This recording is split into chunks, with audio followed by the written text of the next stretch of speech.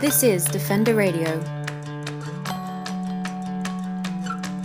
Defender Radio is brought to you by the Association for the Protection of Fur-Bearing Animals. It's the week of January 4th, 2016, and this is Michael Howie welcoming you to episode 307 of Defender Radio. Last month there was a lot of hubbub in wildlife and animal welfare circles about two big legal news items. Quebec creating legislation to recognize animals as sentient beings, and the case against a woman whose business is to raise wolves in a petting zoo, then sell their fur when they die. In our first episode of 2016, we're bringing you interviews recorded in December that cover both of these important issues. We'll hear from Sophie Gallard, an attorney and campaign coordinator with the Montreal SPCA, to discuss changes in the Quebec National Assembly, as well as Christopher Berry, an attorney with the US-based Animal Legal Defense Fund, to talk about the case against the wolf farmer in Maine. Let's get started. For the last several months, the topic of animal sentience has been bandied about in Quebec, and until the National Assembly accepted the term as legislation in late 2015, it felt like nothing more than a pipe dream. But what does it mean for our cats and dogs? What about farmed livestock animals? And certainly, how will it impact fur-bearing animals in the wild and in captivity? We were joined last month by Sophie Gallard of the Montreal SPCA to talk about this important change. The Quebec National Assembly has passed legislation that declares animals as sentient beings. And on first glance, that is wonderful news. So legally, what does it mean for an animal to be called a sentient being? How does that get defined? Well, yeah, it is an important development. It is significant. The Civil Code has existed with this dichotomy between persons and property since Roman times. And so to kind of break away from that dichotomy and introduce a new type of legal entity is significant, certainly symbolically.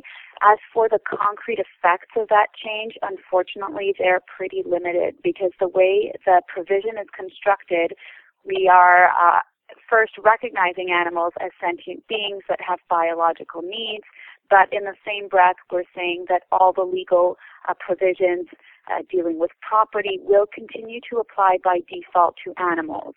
So this provision in no way makes animals rights holders, in no way gives them any type of legal personhood. So the concrete effects of this change are extremely limited, but symbolically we feel it's a very important step. And who knows, it might open the way to the development of jurisprudence on this, and perhaps we'll see some actual tangible effects over time. Well, and we certainly can't expect, to use the sports concept, you can't expect Quebec to go from worst to first overnight. And I kind of want to touch on that whole worst concept, because those of us outside of Quebec are used to hearing about and I will use the specific example of puppy mills. And that is, Quebec has been notorious for that in the animal welfare, dog rescue world for years and years and years. So why has Quebec been so bad? And how could this change in legislation affect that, specifically on the puppy mill issue? Right. Well, Quebec, first of all, was one of the only provinces up until now that didn't provide for any jail time in case of conviction. And when you think about puppy mills and mass production of animals, when the only penalty you're facing is a potential monetary fine, it's relatively easy to incorporate that into your cost of business. You just sell a few more puppies and you pay for your fines. So the introduction of jail time is significant in that respect, and we were only, we were one of the very few provinces that still didn't offer that up until this new bill that came into place. Another great thing that will certainly help us fight against puppy mills that's part of this new legislation is the protection of psychological welfare for certain species, namely cats, dogs, and horses. So now owners of cats, dogs, and horses will have to provide these animals with enrichment and socialization, which is something that would be extremely difficult to do or to prove that you're doing in a puppy mill context. So we're hoping to be able to use that as a tool to get at those mass breeders. Okay, and I guess the obvious next one is moving on to livestock or farmed animals.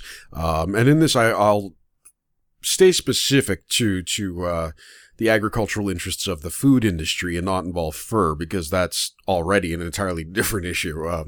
But to me, I mean, I see this and it says, hey, it's great. Animals are sentient beings. My first thought skips over dogs and cats and goes straight to pigs. Actually, pigs were the one for me that kind of brought me on that journey.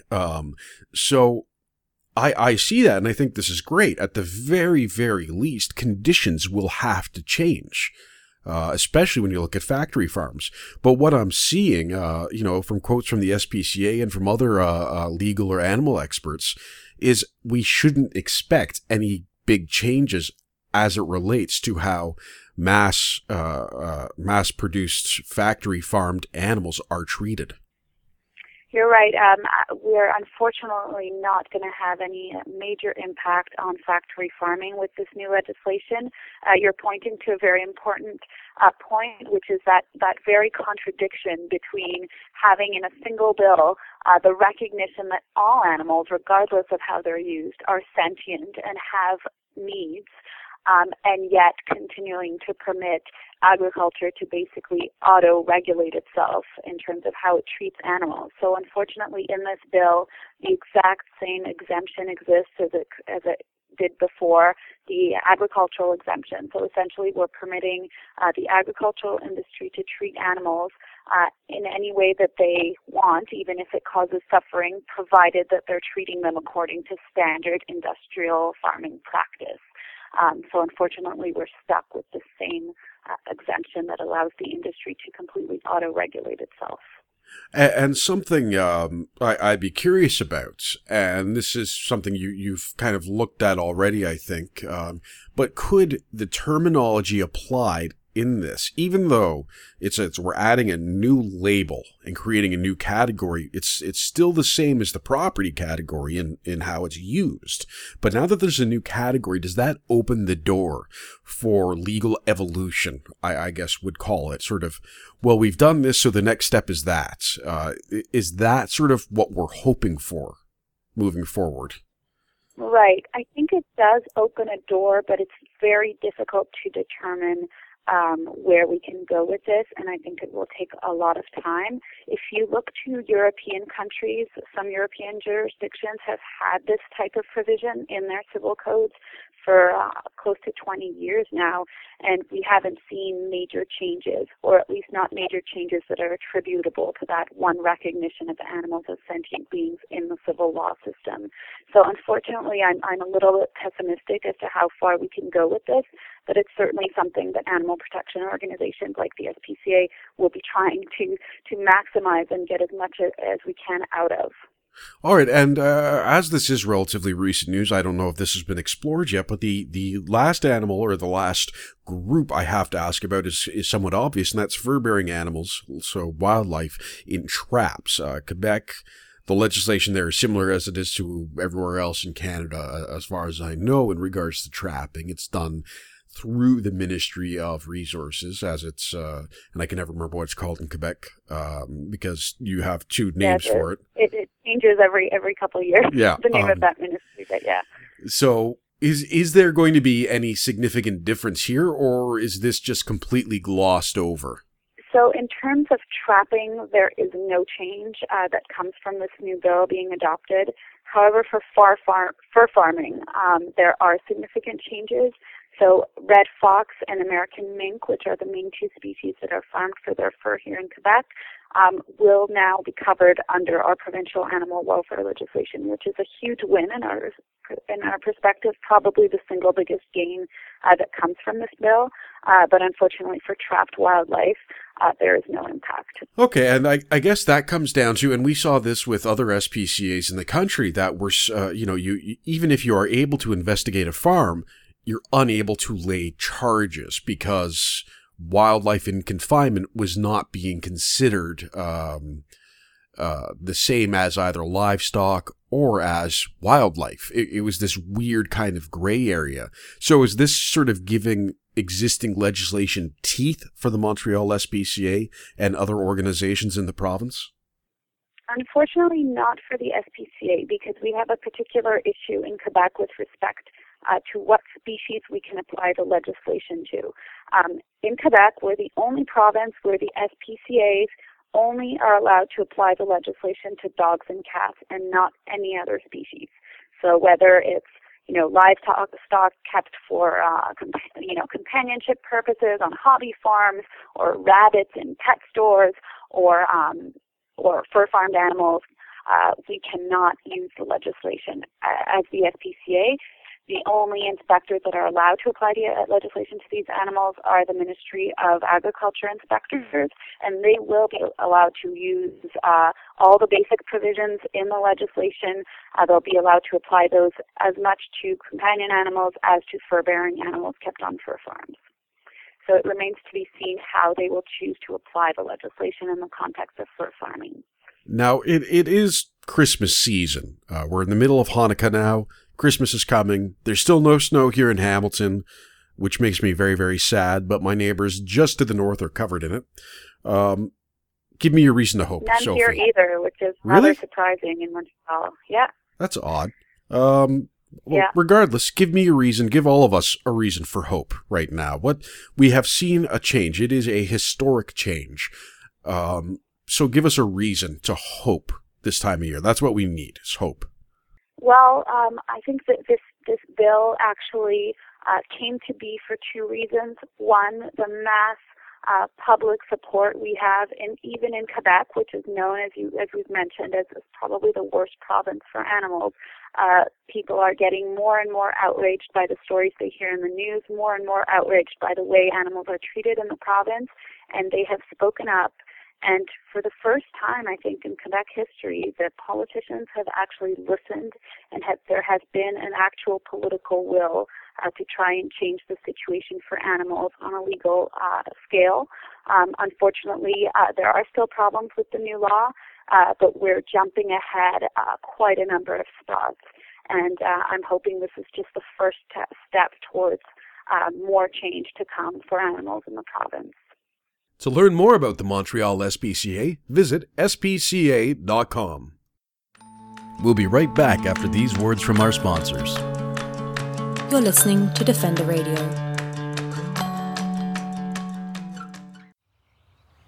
Beaver dams help clean water, promote songbird diversity, encourage fish populations, and create better soil and a cleaner environment.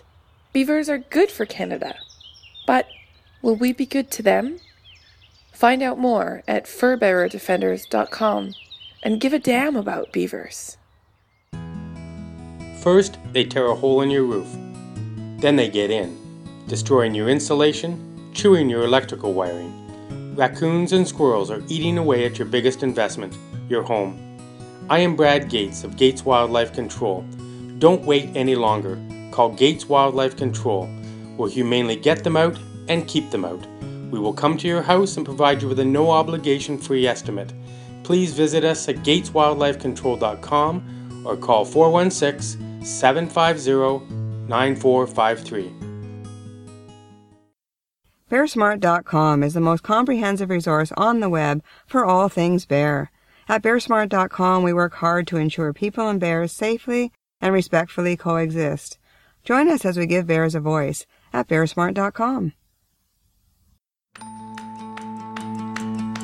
This is Defender Radio. The business plan sounds like the ramblings of a mad trapper. Raise wolf puppies in a petting zoo so little children can meet them and learn about wildlife. Then skin them and sell their fur when the market is good. But that's exactly what's happening in Maine, and ALDF attorney Christopher Berry joined us to talk about the case against the fur farm and how you can get involved. So talking about the case with Forever Wild, the wolf petting zoo / farm / slaughterhouse / whatever, taking that's in Minnesota. And this case, though, doesn't start this month. This is not new. I understand there was an issue going back in May with ALDF and this business. Could you give us a bit of the history? Yeah, ALDF got involved in the Forever Wild situation this spring when some activists that I know in South Dakota got in touch with me because Forever Wild wanted to expand and start a second facility in Deadwood, South Dakota, where there's a lot of tourism from the Black Hills and Mount Rushmore. And there was a lot of local opposition to her moving there, largely due to her fur harvesting operation that she runs concurrently with her animal exhibition business as well. And so Animal Legal Defense Fund began taking a look at the situation in spring of this year, 2015. And in particular, there were reports of poor conditions for the animals at the Minnesota facility. So we sent a complaint letter to the U.S. Department of Agriculture, which enforces animal welfare standards for animal exhibitors like Forever Wild, and notified them of those reports of things. I think, if I recall correctly, they were unclean cages and conditions like that.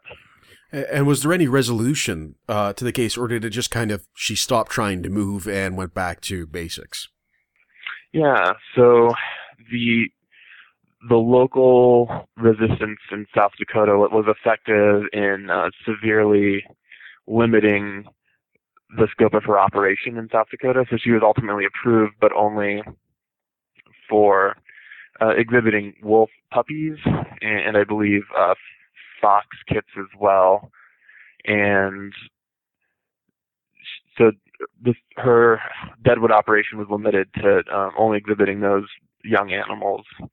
And the local activists were subsequently able to pass an exotic animal ordinance in Deadwood, South Dakota that would have prohibited her operation if she'd ever tried to expand it. So she ultimately reportedly put the property up for sale and retreated from South Dakota back to Minnesota a few months ago. And it's in Minnesota where now there is another case that ALDF has taken on. This is one where I saw it and I thought, the journalist must have screwed up. This doesn't make any sense at all. A woman who has a petting zoo who then skins the wolves once they're older and sells the pelts. To me, it just didn't make sense, but that is what Forever Wild's operation is. And I understand it's the Endangered Species Act federally that you are appealing under to try and get this operation shut down in Minnesota. Yeah. So to be clear, it's not just wolves that she's skinning in exhibiting at Forever Wild. There are many different types of animals. In her game farm application, in the past, she has said that she has listed bobcats, fishers, foxes, lynx, possums, raccoons.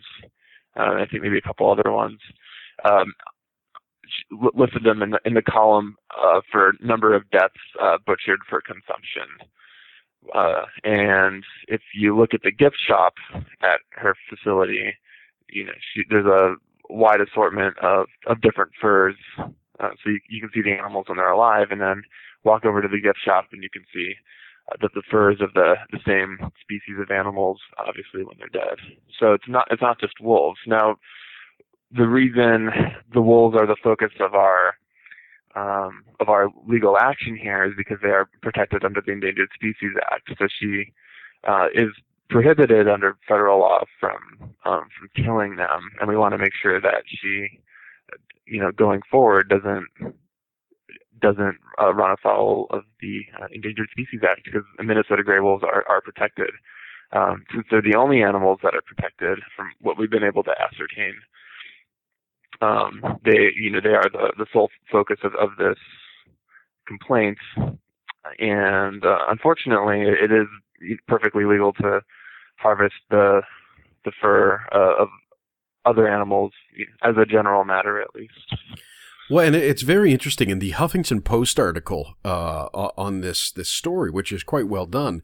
They note a 2012 civil court deposition in which the owner of Forever Wild stated that most of her animals are raised for their fur, and when asked if she killed the animals for the fur or waited for them to die naturally, she stated it depends on the fur market. So to me, this is really just sort of animal exploitation at its height.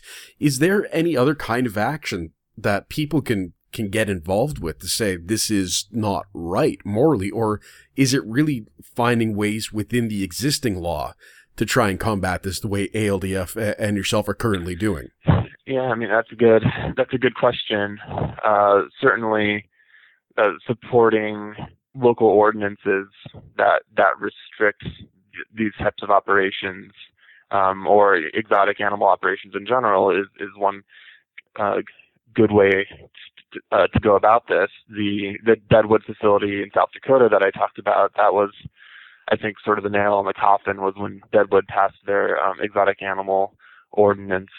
And with regards to Forever Wild, there actually is a local ordinance there as well that prohibits exotic animals, and it was litigation arising under that ordinance, which is still ongoing, by the way, in which the owner of Forever Wild admitted to skinning all those animals. She was trying to claim she was exempt from the exotic ordinance because she had just had a traditional fur harvesting agriculture operation. So at that time, it was actually in her self-interest to admit to skinning the animals for fur. And now that sort of the public spotlight is on her, I think her calculus has shifted, and she's either refused interview requests, or in some cases, I think incredibly outright denied that she does harvest and kill her animals for fur, which is completely contrary to that deposition, which of course you take under oath, from 2012. Well, it very much seems that it's animal exploitation almost, and in a dark and sinister way, it's almost incredible how well she has developed a system.